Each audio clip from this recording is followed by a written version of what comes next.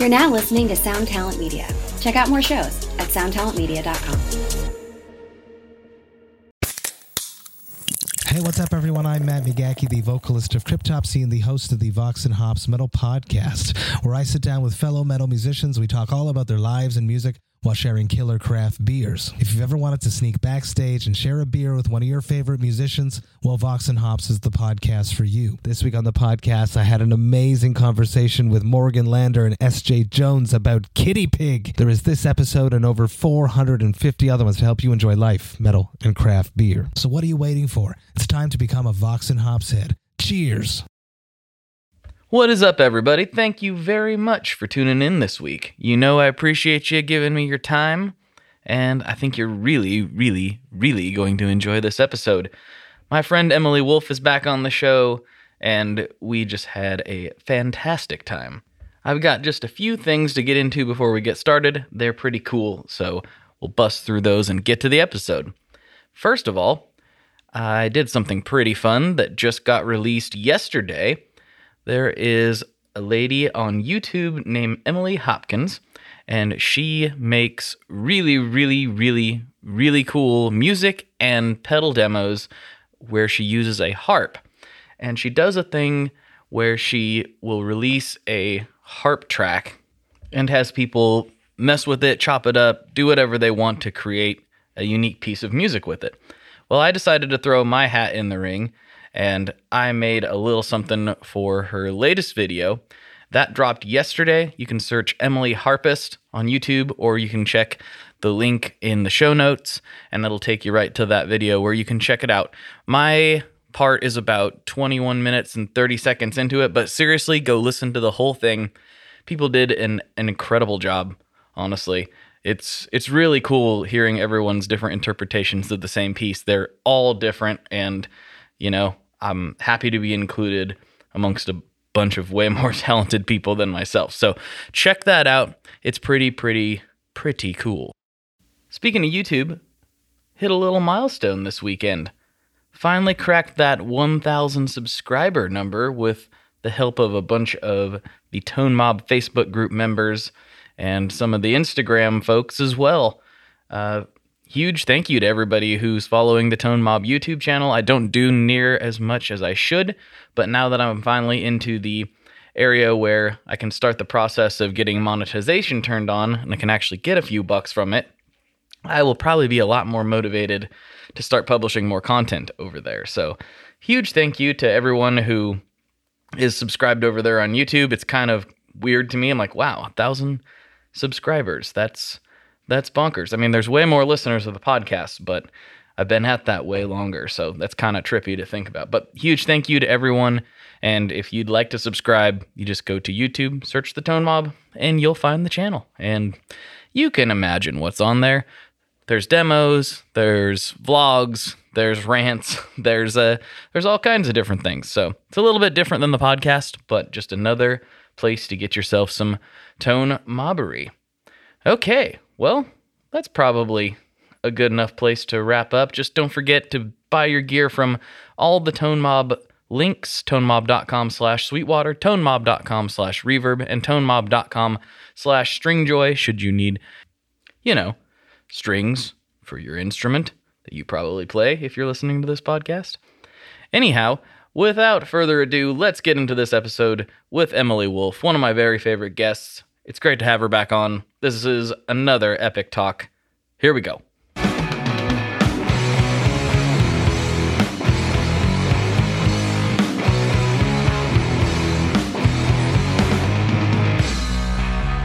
Hello, everyone. Welcome back to another episode of the Tone Mob Podcast, the show about guitar stuff, occasionally, sometimes.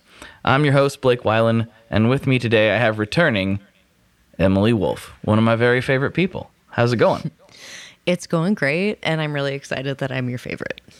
I always point people to our last episode. Like, That's people so are like, which awesome. episode should I start with? I'm like, this is a really good one. Because it's like it's a really good, it's long, because I ended up putting out that Patreon section publicly. But it's like, it kind of covers the whole thing of like, non-serious fuzz pedal talk to like very serious conversation And so Yeah. it shows a nice range of subjects on the old podcast. So, and it was just a good episode. I thought it was a lot of fun. It was fun. I always have fun talking to you. Yeah, we should do it more often. We don't Yeah. need to have such big gaps. It's terrible. It's terrible. It is terrible. But we talked about it a little bit. Well, full transparency to the audience. We had some technical difficulties before we finally figured out how to make this happen. And, basically the internet was conspiring against us, but we persevered and we shall prevail as always. But Yep. beforehand, we were talking about like all the crazy stuff that's been happening, all the things that have been going on, and specifically why she came back on, what spurred this on was her guitar finally came out. And I know people have a lot of questions about that thing. So, you mentioned, off the air about how Epiphone and Gibson are kind of making a more concerted effort with emerging artists and things like that. Can you talk about that a little bit? Yeah, totally.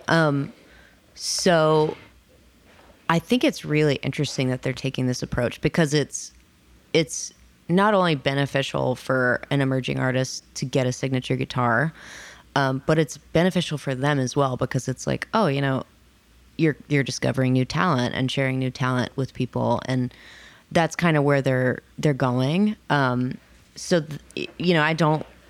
know I don't have a massive following yet. I hope to have a massive following one day, because I love playing music and I love playing live and just everything about it. But it is interesting that, I really thought that a signature guitar for me would come way, way down the line in my career. Like when I was totally done touring and when I was like 50, 60, just, gardening and baking and stuff. And so, I mean, it's really amazing, and it still hasn't sunk in that I have a guitar on the market that's designed by me. And I am really grateful and so happy about it. So, Did you have any? Well, obviously you did, but what were some of your inspirations behind some of the features and the things you included on this thing? So this signature guitar, it's called the Sheridan Stealth. So it's a take on my original Sheridan Pro 2 that I got about 10 years ago. And I've taken it on the road, and it is so beat up. It looks like it's been around the block. But so I got it like 10 years ago, and it's like all I ever played. And so this guitar that I just put out with Epiphone is based on that. But I took some unique features from other models. For instance, it's got diamond F holes, just like the Grohl and the Trini Lopez models. And there's not an Epiphone out there with diamond F holes. Traditionally, in the past, diamond F holes have been a thing that's like, oh, do you have $5,000 to drop? Well, but I mean, this guitar is $799, and it makes that design accessible to Epiphone players, and so I'm stoked about that. There's like a satin kind of matte black finish, which I've always loved matte black stuff. But the cool finish, the cool thing about the finish is it's thinner, so it allows the guitar to resonate really well, and it has this really incredible sustain. And the original Sheridan has some thick gloss finish on it, and I love the original Sheridan. It's what I started my career playing, but this guitar is updated quite a bit to fit the needs of someone like me who loves pedals and loves feedback and really just precise notes. And it's really cool because the notes on this guitar are really precise, and you can feel everything against your body resonate really well, because the diamond F holes, I learned through road testing, resonate a lot differently than regular F holes. Really? Yeah, it's crazy, because I was playing, it was before COVID, I was playing on this cruise called the Rock Boat, which was a lot of fun.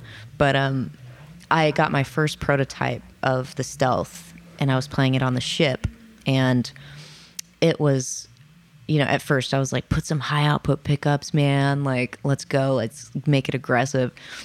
And it ended up squealing beyond anything. Like, I was like, this is almost unplayable. What's going on here?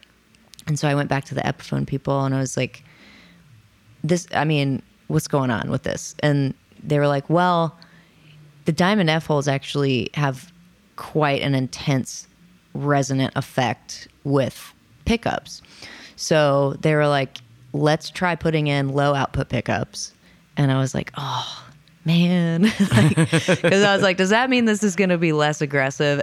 But honestly, it's the opposite. Like, the way that low output pickups pair with these F-holes is really amazing, because you not only have the clarity of those pickups, but it really makes your notes sound very precise. And so that's why the pickups are Pro Bookers 1 and 2. Previously, they were Pro Bookers 2 and 3. But so it's road tested so hard, and it's like ready for anything, which is why I love it so much. And then on the back, there's a bunch of different other features. So on my original Sheridan, there's 4 knobs, traditional 335, 2 volumes, 2 tones. But I honestly never ever use that 4th knob that's at the bottom. And so I was like, what if we just take it off? So it's a 3-way toggle switch, and it's got a master tone knob for both pickups. And I did have some hesitation about that, because I was thinking, well, will this take away tonal possibilities? But it doesn't, because the master tone knob is really flexible. Like, the EQ is really, really flexible and wide open, and you can get anything from like, a really clean jazz tone to a Queens of the Stone Age, like mid-range honk. And so that's what I love about it. And then there's lightning bolt inlays, which hasn't been done before either. And then on the back, there's like a wolf emblem to kind of put my stamp on the guitar. And I wanted it on the back because, like, I've played signature instruments before, and I'm like, wow, this is cool to be playing somebody else's guitar, but it doesn't feel like mine. So I wanted to put like a subtle thing on the back that would, make people know, like, okay, this is a signature guitar, but I also wanted it to feel like whoever buys it, like, I want it to feel like theirs. And I just, that's really what I wanted to get out of this guitar, is just to share how amazing the Sheridan is with other people. So yeah, that's pretty much it. Those are the most unique features, I think. The headstock as well is way smaller. It's more of a regular traditional 335 Kalamazoo headstock, whereas the Sheridan's headstock is massive compared to it. Right. Which makes that really top heavy, but yeah, this guitar isn't top heavy at all. So, yeah.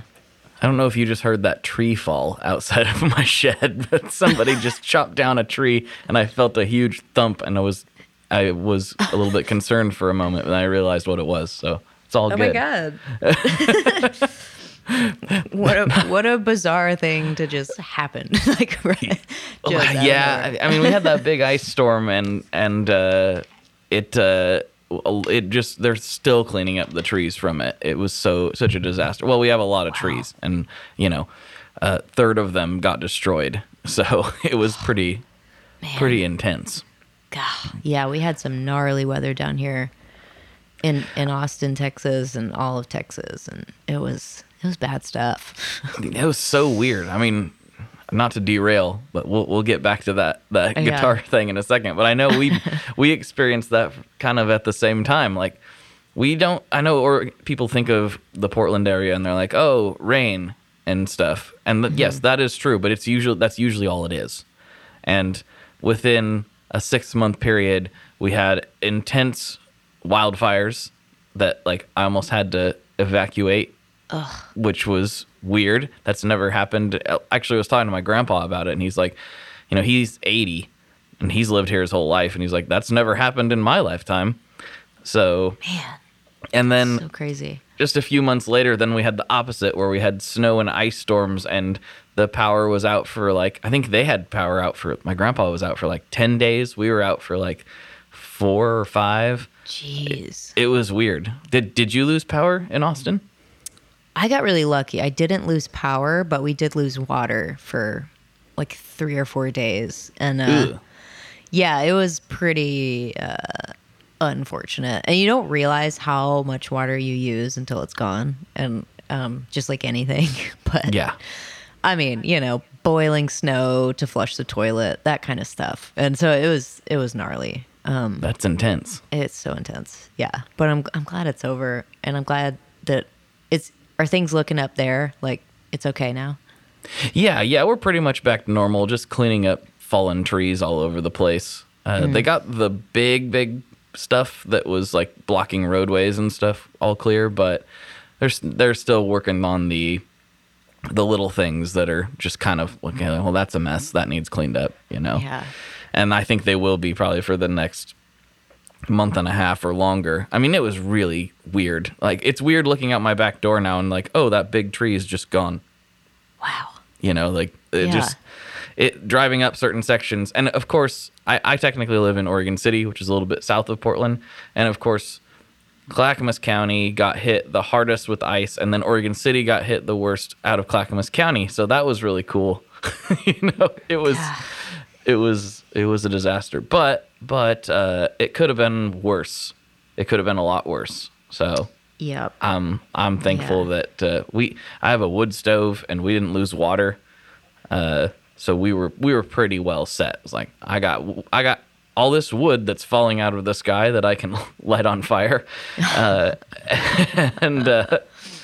and we have water, and it could have been worse. Things were okay overall. I'm glad it wasn't catastrophic. That's so wild. So Well, and then insane. last night, this didn't end up being a big deal, but I'm seeing all this imagery. I just posted on Instagram a little bit ago of literal stuff falling out of the sky in the Portland area. Turns out it was I saw that. yeah, turns out it was a SpaceX rocket, but and in the moment, it was what is going on? What Oh my is God. happening right now? Yeah, I looked on the Mr. Black Petals post that he posted, and I was like, oh my God, aliens are coming. And I was so stoked. We haven't got to talk about aliens yet, have we? No, we did on the last. Did we? Okay, I couldn't episode, remember. yeah. Uh-huh. Okay, I couldn't remember if we talked about aliens or not. I like talking about aliens. Talk Me about it a too. little bit too much. Maybe we'll save that for Patreon. Anyway, back to the Sheridan. So, I specifically with signature guitars, I know what you mean about it's cool to play a signature guitar, but something about it does feel like you're using somebody else's tool, which is kind of weird, right? Because I don't think anybody feels that way when they play a Les Paul, but that's the original signature guitar. You're right. Yeah, that's true. It's almost I almost forget that Les Paul is a real person sometimes, because it's I so much associate Les Paul, the name, with guitar. So it's yeah, it is funny. I never thought about that before, but you're right. That was the original signature. Yeah. It's just become so ubiquitous that we don't think about it in those terms, but it's got his name right on it. Right on it. On so many out there. On so many. On, 3 of my guitars, because I'm a Les Paul fanatic. But That's awesome. But yeah, I know what you mean. And actually, when I told my wife, Lynn, I was like, hey, I'm going to get this Emily Wolf signature. And she's like, don't you have a weird thing about signature guitars? I'm like, yeah, but this one's different. And she's like, how? I'm like, well, I don't know. But I'm so glad. I'm so glad that it's different. It's in that different. way. Yeah. It is. Just because, Epiphone was like, do you want to do a signature guitar with us? And I started hysterically laughing and couldn't stop because I thought it was just so amazing. But two, it's like, okay, like my first thought was, I don't want this to be a traditional signature guitar. Like, I want it to be a gift to guitar players. And, like something that I enjoy. I just want to share it with other people. And I feel like in the past, Sheridans have been slightly overlooked, but they're really incredible guitars, especially for the price. So I'm really glad that you see it as different than a regular signature, because I know exactly what you're talking about. One of my other favorite artists is Ben Nichols from Lucero, and he's always played a Sheridan. So I've kind of always wanted one just based on that. I know it's kind of silly just to want things because other people play them, but I guess that is sort of how it works for everyone on some level. Totally. And so I was like, this is perfect. I don't have a guitar like this, in this configuration. I don't have, because I generally, with the exception of my two, my Les Paul Special and my Les Paul Custom, and they are very different as far as Les Pauls go, but I try not to get like the same guitar, if it makes any sense. Like, right. All of my guitars are radically different for the most part, and this one is radically different from anything that I have. So it feels a nice hole, which is great. cool.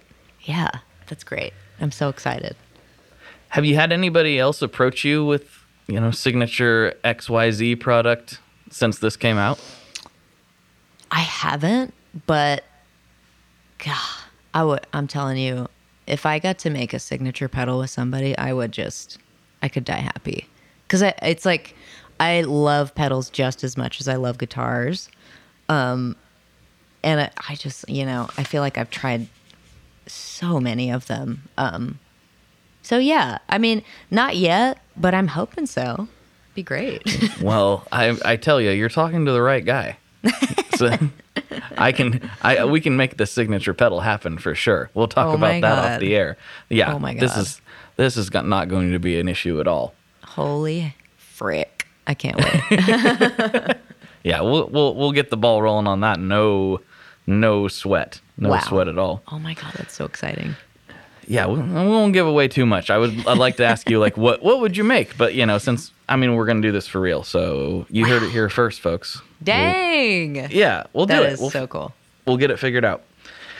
Wow. That's probably a good random segue into a few Facebook group questions. While we were trying to get connected, I remembered, I forgot to ask the Facebook group if they have questions for you. And they're starting to roll in here. So how exciting.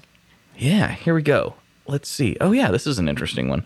Evan Hall, he wants one of your guitars.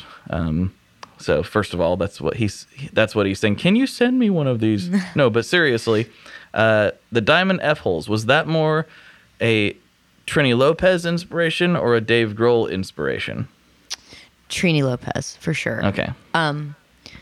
Because so anytime I go to the Gibson showroom, they have this Trini Lopez there, and I think I've had a relationship with the gals over there for about 5 years, and I saw it for the first time, and I was like, oh my God, like, why aren't there Epiphone ones with Diamond F holes? So it was definitely a Trini Lopez thing. And I love the Grohl model as well, but that's the OG. So, always back to the OG for me, but yeah, I'd say Trini for sure. Sweet. And he also asks, beyond that, what are her biggest inspirations, both vocalists and guitarists? That's a really good question. Guitarists, there's so many different layers. As far as tone, I'm a huge Thin Lizzy fan. I love Thin Lizzy's tones, and the slew of guitar players that have been in that band is kind of immense, but mostly like Jailbreak, the record Jailbreak. That's like where I get my tone inspiration. And then as far as playing, I love Stevie Ray Vaughan. I love the way that he feels every single note. And BB King, the same thing. And then I love the spontaneity of Jack White and like the weirdness that he brings to the instrument. Who else? I love Nancy Wilson's playing too. And as far as vocalists, it's kind of difficult for me to say. I mean, I'm a huge fan of the Sundays, so that's kind of, I guess, why I sing the way I do. But I also really love the kind of raspiness, I guess, of John Mayer and his vocals. Mm-hmm. Yeah, I think that's about it. I mean, those are probably the main ones, I'd say.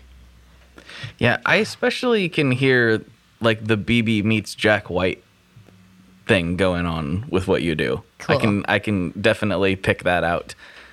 That's great. That makes a ton of sense. Awesome. Cool to hear. It's cool to hear it straight from the horse's mouth, as it were, though. That's awesome. Yeah.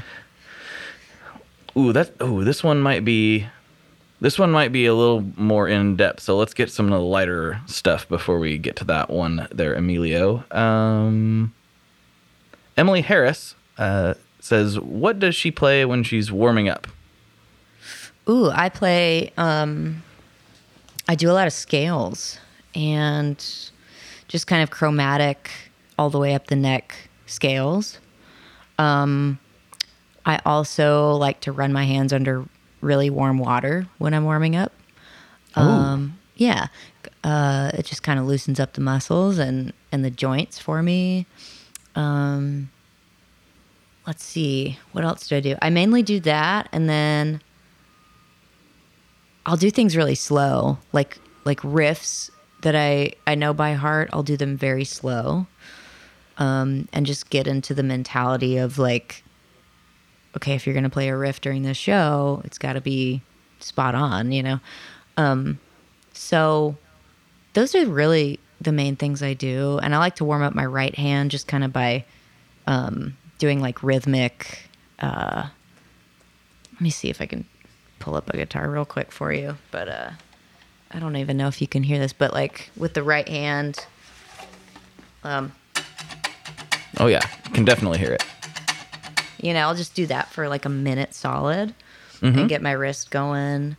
That's pretty much it, though. And then for vocal warm-ups, I'm kind of notoriously bad with vocal warm-ups because I'm not like a traditionally trained singer, but I do the thing where it's like you go as high as you can go and just do a note and to as low as you can go.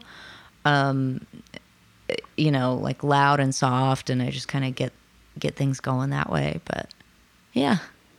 Cool. Josh Galladay says you're at the top of his list to see in concert, hopefully soon. He says he's local to Austin. What is her favorite venue to play here and why? My favorite venue to play is, I love Mohawk outside. And, you know, I, of course, love to play, like, the big places like Emos and Moody Theater.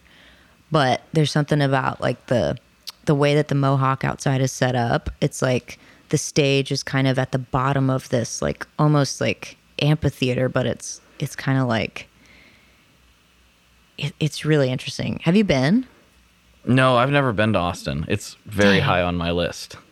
Well, when things open back up, which I'm sure South by next year is going to be insane, but yeah, you should check out the Mohawk outside because it's great. It always sounds really good. The stage is like covered by this like really cool, like kind of, I guess, resonant kind of tent or something, but yeah, you can just look up from the stage and see all these people staring down at you, and it's just such a cool vibe. So that's my favorite place to play. Another one of my favorites is Stubbs indoors. Yeah, Stubbs indoors.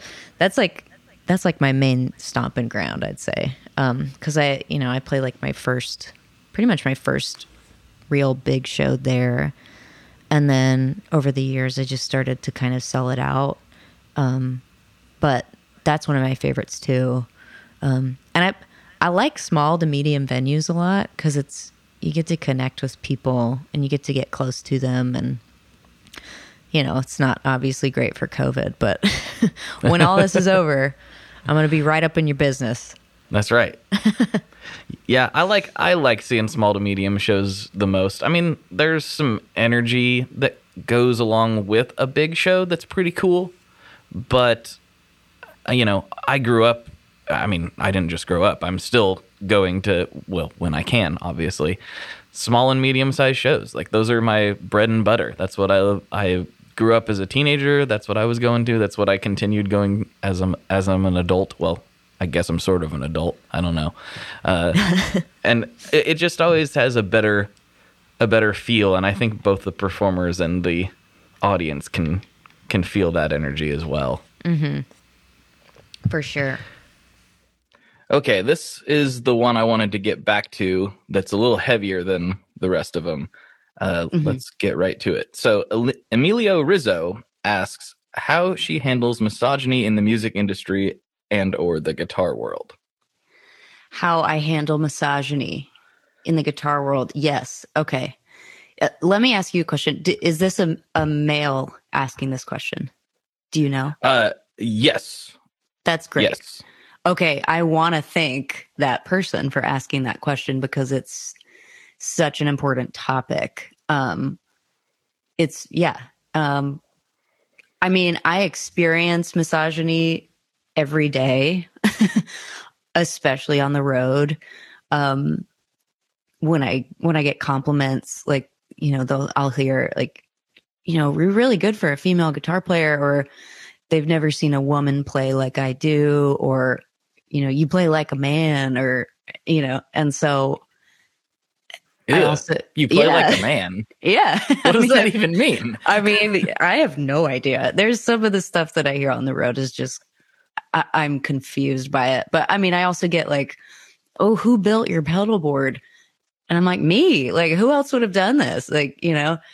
And then there's a few times too, like when a sound guy will start fiddling with my amp during a sound check and asking me how I like it set. And I'm like, I got it. Like, if I was a guy, would you be doing this? So there have been a ton of times too, like when I get to the venue and the sound guys will be like, hey, I got a direct box for you at the front of the stage. And I'm like, oh, for what? Thank you. And they're like, for your acoustic. And I'm like, no, I play electric. And they seem so shocked by it because they assume, you know, there's a girl on the bill tonight, so it's going to be an acoustic singer-songwriter. But, you know, like sound guys, they won't be nice to me until after they see the show. So that's how I experience it. But how I handle it is I try not to let it affect my mood. But since I haven't been on the road in a year because of COVID, but, you know, when I do experience, I'll digest it and then let it bubble up, and then I'll take it out on during the set. So like in a really aggressive way too. So I try to channel that anger into my playing, which is really fun and therapeutic at the same time. But, you know, I also get to prove people wrong. But some of my best shows were the best shows because I was so angry from the sound check right before. So yeah, that's how I experience it and handle it. But I think I feel like this is an important thing to say, especially on a gear podcast. And it's so great that you are addressing this because it's just such an important subject. And like, there's this whole idea out there that being a woman means you're somehow born with some kind of handicap, simply because you're not a man, you know? I'm like, good for a girl. Like I'm not handicapped. Like why is being a woman considered some kind of handicap? Is it because my bones are smaller than a man's? Like, is it because my voice is softer than a man's? But people seem to judge each other based on the body that they were born into. And do we really want to judge people based on that? Like, there's so much more to a human being than that. And for the longest time, like, women have been tremendously underrepresented in the gear world and in the music industry in general. And like, when we stand up and say we want to be seen, like, why wouldn't someone listen to that? Like, why wouldn't you listen to that? You know, like, what's going on there is, it's kind of like, if I only ever listen to my own music, like, what am I learning musically? I have to study what other people have done to open my mind up creatively. And it's like, it's just like, you know, men in the music industry, if you surround yourself with people exactly like you all the time, what are you going to learn and grow from? So that's what I want to say about that. I think, I mean, it is such an important topic, and I wanted to make sure that that my answer was really well thought out. I think collectively we have to set the bar higher, you know, for men, and call out when those moments happen in the moment, to show them that it's not okay to say those things. And so over the years, like, I've tried to hold myself accountable to stepping up and saying when something is offensive and trying my best to have a conversation around it, versus just letting it slide and making it seem like it's something that I have to cope with. My goal is to be a part of the progress of equality, and especially in the gear world. Like, women, you know, I mean, some of my favorite prominent YouTubers who do gear reviews and tips and things, like, I never see them feature women, and I wonder why. So I'm really glad that this was a question that I could answer, because I think it's just that it's important for women to be seen in the gear world. And misogyny, I mean, it happens all the time, and it's a pattern that, you know, I want to be a part of breaking that pattern by calling it out. So yeah, I mean, that's my spiel. Sorry, I think that was like 10 minutes. No, it was only 6 minutes and 27 seconds. So you're Okay. good. There's plenty more. I mean, we could literally fill the rest of this podcast episode up with it. Yeah. You know, I have talked about this a few times in various ways and forms with different people on the podcast. But one thing I've told you, and I've told some others, and the listeners know, it's like 3 of my favorite guitar players that are currently like performing and, you know, creating right now are yourself, Yvette Young, and Celise Henderson. And it has nothing to do with the fact that you guys are women. Like, it just, you guys are just making rad things. And I wonder if prior to, you know, current times, if I would have even gotten the chance to hear it, Right. You know? Yeah. And that's what is so upsetting, is there's nothing inherently masculine about creating music. Totally. You know, it's not like, you know, it's not like, I don't know what, like typical, like a lumberjack or something. It's not like that. You know, there's nothing.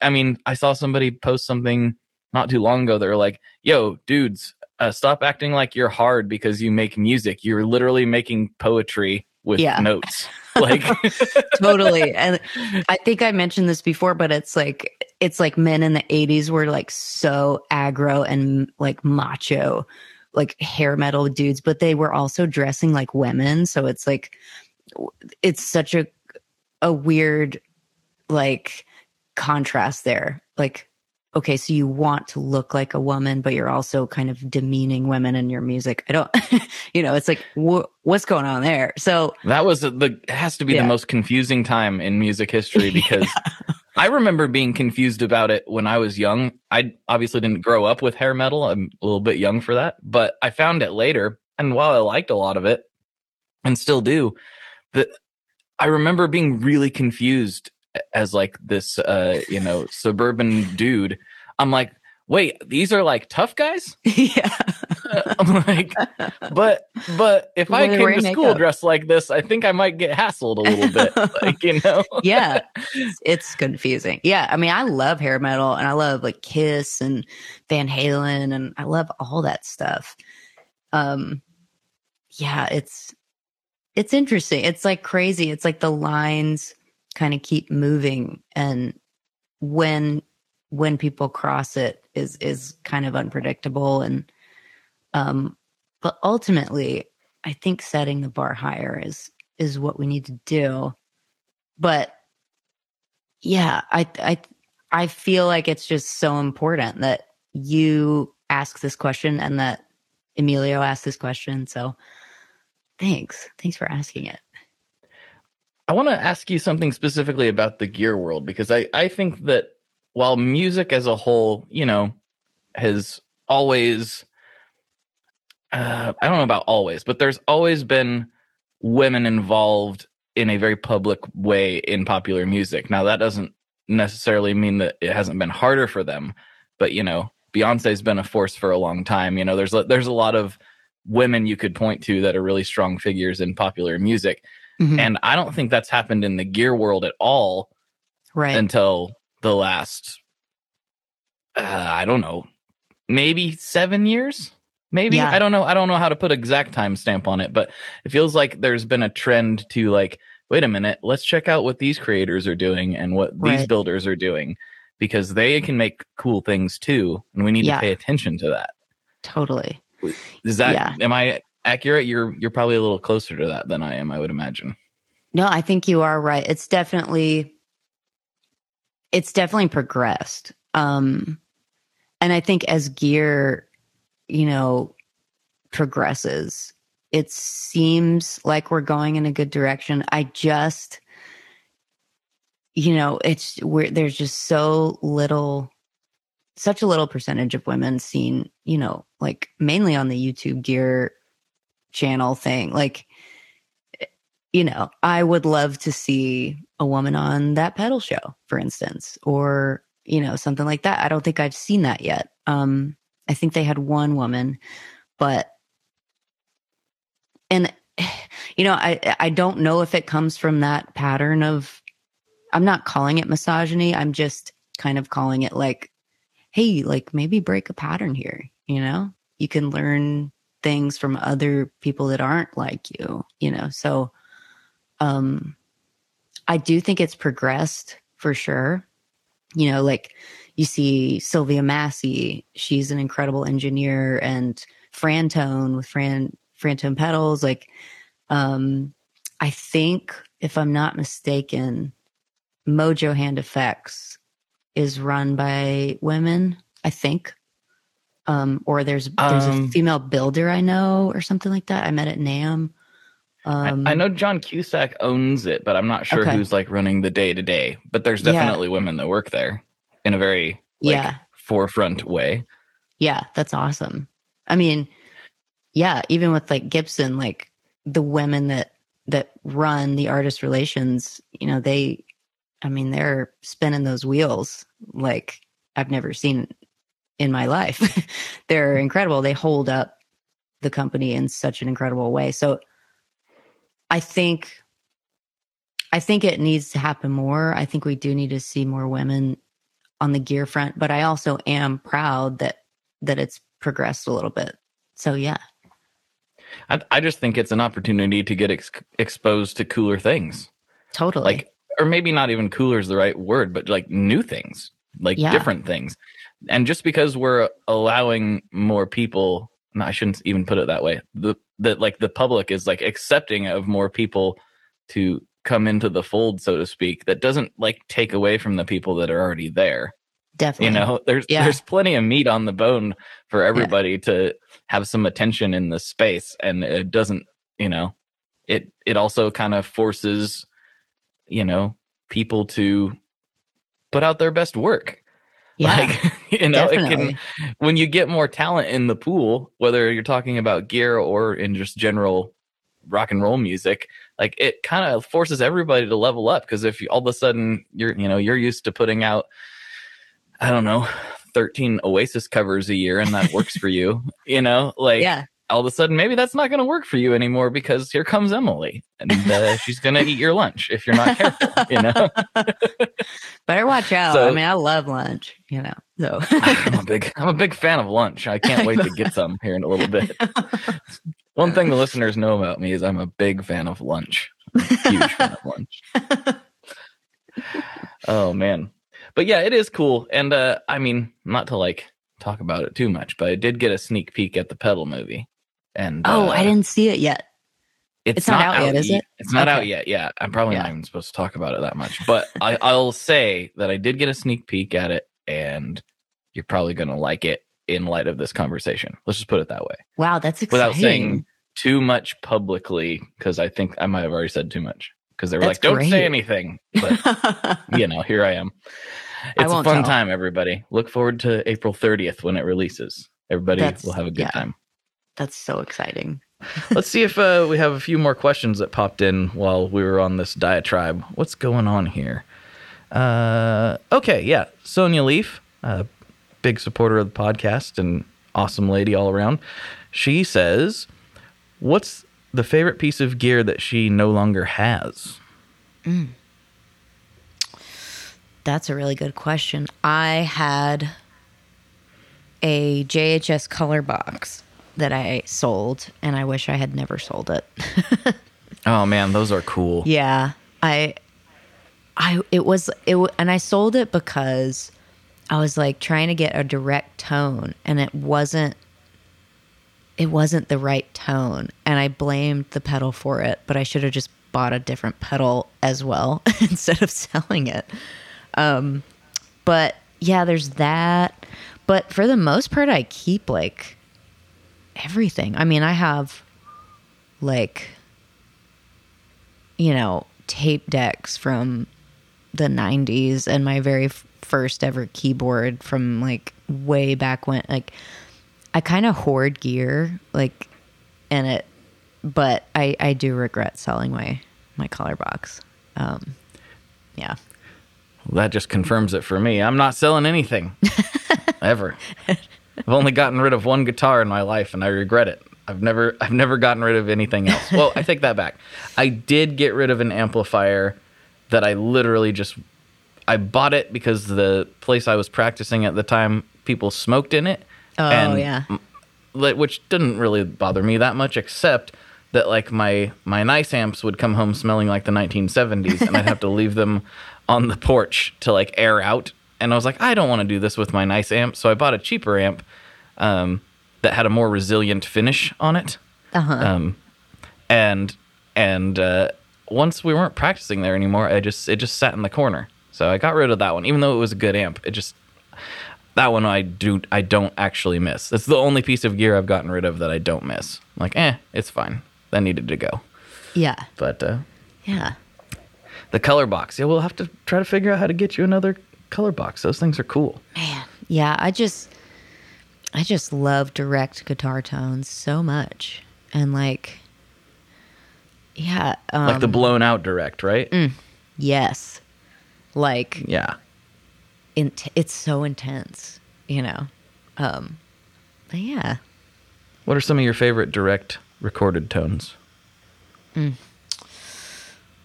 mean, I love all the ZZ Top stuff. So many Queens of the Stone Age tones are direct, and even like into like really, really terrible like PV practice amps. Yeah. Like so interesting. And then there is like, I bought this little, I guess it's like, you know, those like little cigarette box amps. The little Smokies. Yeah. Those are awesome. I mean, I know they're like not, you know, desk direct, but they sound so cool to me. Yeah, I like those. Have you ever hooked one up to a big cab like a 412? No, but I've been dying to try that.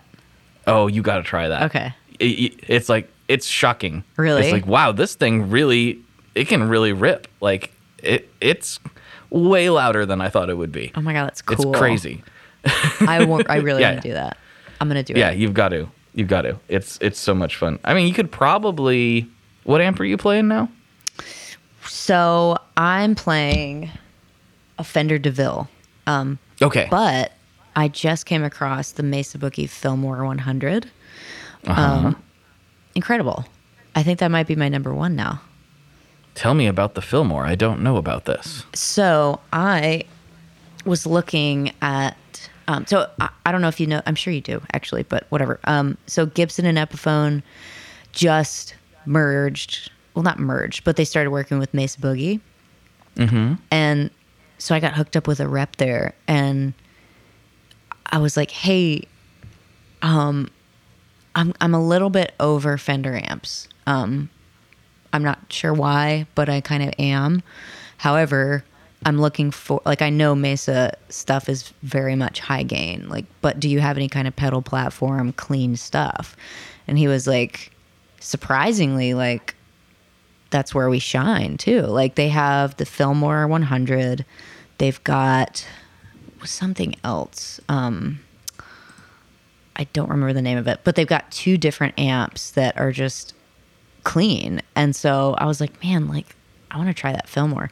And it sounds so good. It's crazy. It's got so much body, and the high end just, it's not harsh at all. Like, a lot of times when I plug into my DeVille, I'll have to roll the treble just so far off. And, like, you know, if I plug into a twin, I'm like, oh my God, I can't. Like, anytime that there's a twin on a backline, I'm like, all right, I'm gonna have to bring my own amp. I just can't do it because it's so. I'm not trying to bash any gear because I love all gear, but it's not for me. And so, yeah, the Fillmore 100, it's a 112, and then I'm gonna get a 212 cab as well with it. Nice. So I might. I think I'm gonna try. I've been running stereo amps, so I'm gonna try doing the Fillmore 100 and then my DeVille as well, and see where that gets me. But stereo is the best. It's the best. Oh, I love it so much. I love it. I mean, it's heavier than, one amp, but it's, if you're trying to, like, go big or go home, stereo is the way to go. For sure. Yeah. This record I just finished, I ran 2 amps pretty much the whole time. One was my Benson Vincent, and the other was a 65 Ampeg J12. 2 very different amps, but, like, and then I would run different signal chains to each one. So I'd, like, pretty much always ran out of the Mr. Black Tape X2 Proto that I have. And then I would run different things on the outputs of those to each amp. And it made for some really interesting, wild stuff. That's awesome. There were a lot of times where I found myself being, like, more like a modular synth player, where I'd, like, play a couple things on the guitar and then, like, reach over and tweak a bunch of stuff on the pedal, stomp on my Caroline Meteor Havoc switch, and, like, let it run away. It was a really weird experience, but now I'm like, can I ever play mono again? I know. I don't think I can go back.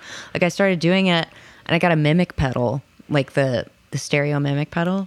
Yeah. It's at the end of my board now. I upgraded, like, quite a bit, by the way, which I'm excited about. But, like, I mean, mono now just seems so lackluster. It's like really disappointing because I'm like, well, awesome. Now I have to take these 2 massive amps to every gig. But yeah, stereo is a whole other world, especially if you put them, if, like, you're in your room and you put 1 amp over on your left and 1 on your right, it is, like, the coolest. As far apart as you can. It's so cool. Oh my God. Yep. What did you upgrade? Well, I upgraded my switcher. I got the RGM PBC-10.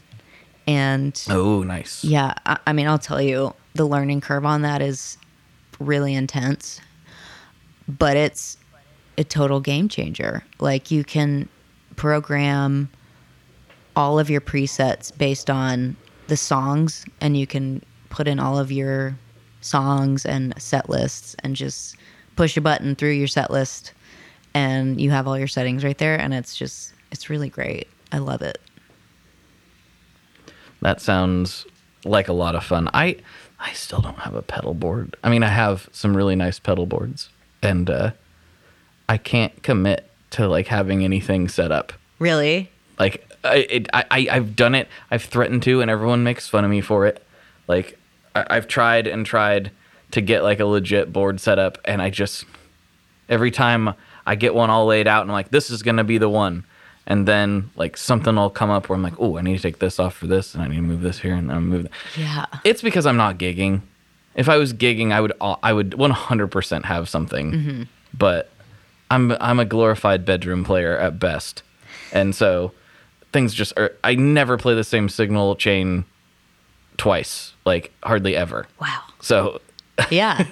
No, it's like, I mean, nowadays too, when you get your board all set up, and I mean, for me, it's like dual lock Velcro, zip ties, like Evidence audio cables that are just, you know, plastered to the board pretty much. And it's like, once I get everything done and just like it's all there and it's perfect, I'm like, all right, I just got a newsletter from Walrus Audio, and here's a new pedal that I want. You know, it's like, I mean, it's chop and change all the time, and it's like, it's really crazy because, yeah, not gigging has just made me want to get like 2 huge pedal boards, and it's, I mean, the gear thing is never ending, but it's so much fun that it's like, I don't want it to end.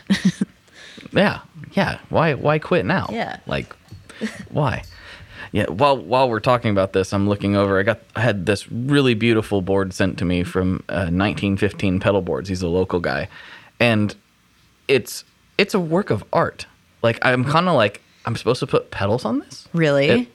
It's like all these beautiful hardwoods, you know, very meticulous craftsmanship. I'll send you a picture of it. It's like a seriously like beautiful piece of wood, or multiple pieces of wood. And wow. It deserves, I mean, it deserves to be set up. I need to make the commitment.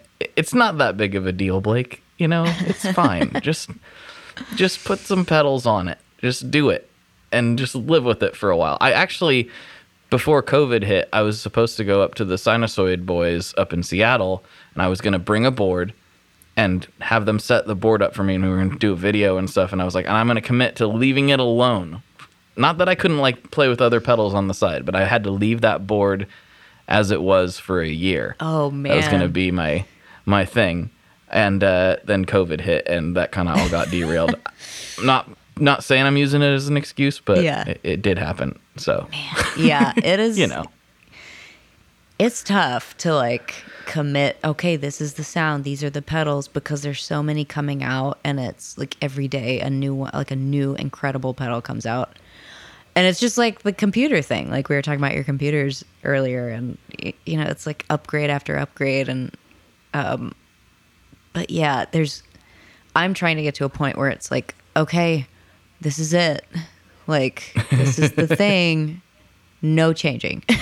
But it's so hard. I mean, it's like candy, you know, like every time I see a newsletter from Walrus or JHS or Wampler, it's like, oh my God. another temptation there, but. Yeah. And then I got this Hologram Effects Microcosm in, and it's just been, I mean, what can't that thing do? It's been blowing my mind. You know, you get something in sometimes, and it's like, this is new sounds. Like these have not existed before this device, I'm pretty sure. And I used it on this, there's a girl named Emily Hopkins, and she does harp pedal demos, which are amazing. Wow. And she does this thing where I think she calls it harp beats, where she puts out like a stem of her playing a harp riff, and then has people chop it up and add stuff to it, and she does like a reaction video. And I just sent her one for it, and my stuff it's all with the Microcosm, and so it's not as weird as you could get with the Microcosm, but that's the only pedal I used. Wow. And yeah, I sent it out to some other people. Who are like, oh, is this and this on it? I'm like, no, it's just the Microcosm. That's all there is. That's amazing. So yeah, I love that thing so much. It's my favorite thing right now. That's so cool. I'm freaking out. Oh man. Well, we are getting close to the end, and I know you got to get to practice and all that jazz, so we'll better wrap this thing up. But before we do, you've already answered these questions, but I need to make sure and do an update. But we got the classic questions to wrap up on, and then also this is your chance to say whatever you want to say. You can tell everyone where they can find you, or give a shout out to your mom, or whatever you want to do. Oh man, my mom's great. Carol, she's the best. Shout out Carol. Shout out Carol. Shout out Gary, my parents. Yeah, so I've got a new album coming out this year in the summer. Ooh.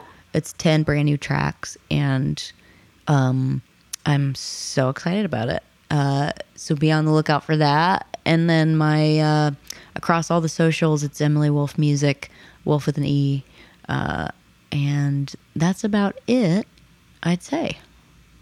Cool. Well, I'm excited for the record. Yeah. That's awesome. Thanks. I've been looking forward to some new tunes from you for a while, so that's very exciting. Yeah. It's, I mean, I can't wait to unleash more info about it, but I kind of have to keep it slightly a secret. Okay. But okay. Yeah, I'm beyond stoked. I'm really excited. Sweet. Very cool. All right, classic questions, and we'll let you get to doing what you do best. Okay. So, favorite Boss pedal? Favorite Boss pedal? The Blues Driver. Blues Driver? Yeah, I thought you might say that. Mm-hmm. It's such a good pedal. I think it's underrated, the Blues Driver is. It really is. It's a great circuit. It's an amazing clean boost, too, if you turn the drive all the way down. Mm-hmm. Yeah. Yep. I'm pretty sure that's what you said last time. Really? I'm fairly confident in that. Yeah, I think so. Wow. That sounds... I'd have to go back and listen. It's been a long time, but I'm pretty sure that's what you said. If I asked that question, that sounds like... I don't know. I could just be making that up in my head. I don't know. And then finally, favorite kind of pizza? Favorite kind of pizza. Okay, this is an updated one. Okay, I'm ready. There's a place in Austin called Via 313, and it's insane. They have this one pizza called the Cadillac, and it's fig. So it's like, it sounds a little weird, but it's like just trust me. It's like fig, reduction, and then like prosciutto, and then like incredible cheese, and then it's like there's like some gorgonzola on it, but it is nuts. Mm-hmm. It's insane. I'm here for that. Yeah. I'm definitely here for that. That sounds very good. So good. Perfect. Well, another reason for me to visit Austin, as if I didn't have enough already. So. You gotta come on down, Awesome. Yeah. Well, thank you so much, Emily. This was a blast, and talk to you again real soon for some Patreon action. How about that? Yes, let's do it. Thank you so much for having me again. Of course. We'll have to do it again sooner rather than later. Let's do it. All right. All right. For everyone, or not for everyone, for Emily, goodbye, everyone. Good luck and good tones. Alrighty, folks. Thank you so much for tuning into this episode of the show, and I hope you enjoyed it as much as I did. Make sure you check out Emily's music if you have not already.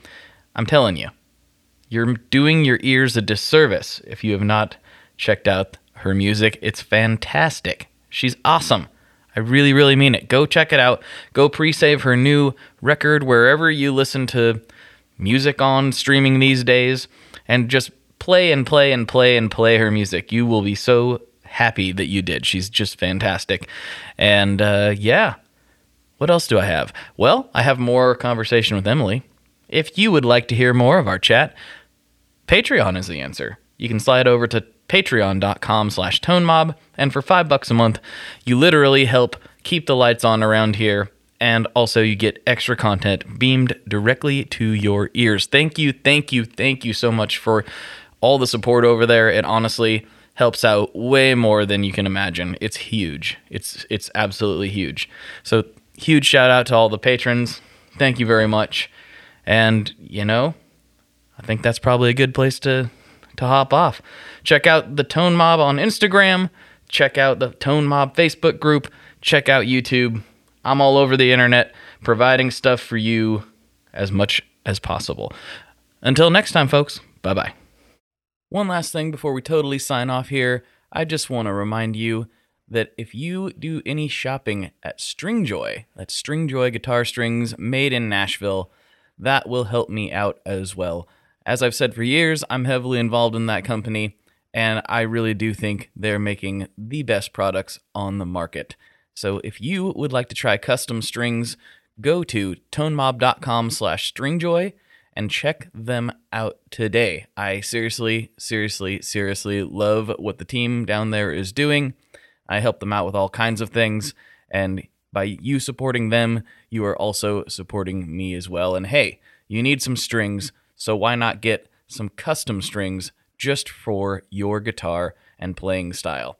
Again, the link for that is tonemob.com/stringjoy, and that will take you right to their website, and you can do all your shopping through there, and that will help everyone involved out. So thank you very much. Talk to you next time. We are brought to you by the wonderful folks at Gun Street Wiring Shop. Yes, Gun Street Wiring Shop. I've talked about them before. I used to say based out of Bend, Oregon, but guess what? Sean moved to my neck of the woods. Sean's in Portland. Sean is awesome and has helped me with a bunch of stuff lately. And if you have wiring needs for your guitar, he can help you too. If you want to get weird with it, he can get weird. If you just need to spruce things up a little bit, there's your guy. He takes all the guesswork out of doing your guitar wiring, and he makes it simple, and his customer service is top-notch, and I can't say enough good things about Gun Street as a company. I really respect Sean and what he's all about, and the product is top-notch. I've got 3 different guitars that now have Gun Street harnesses in them, and I could not be happier. So go to gunstreetwiringshop.com and check them out.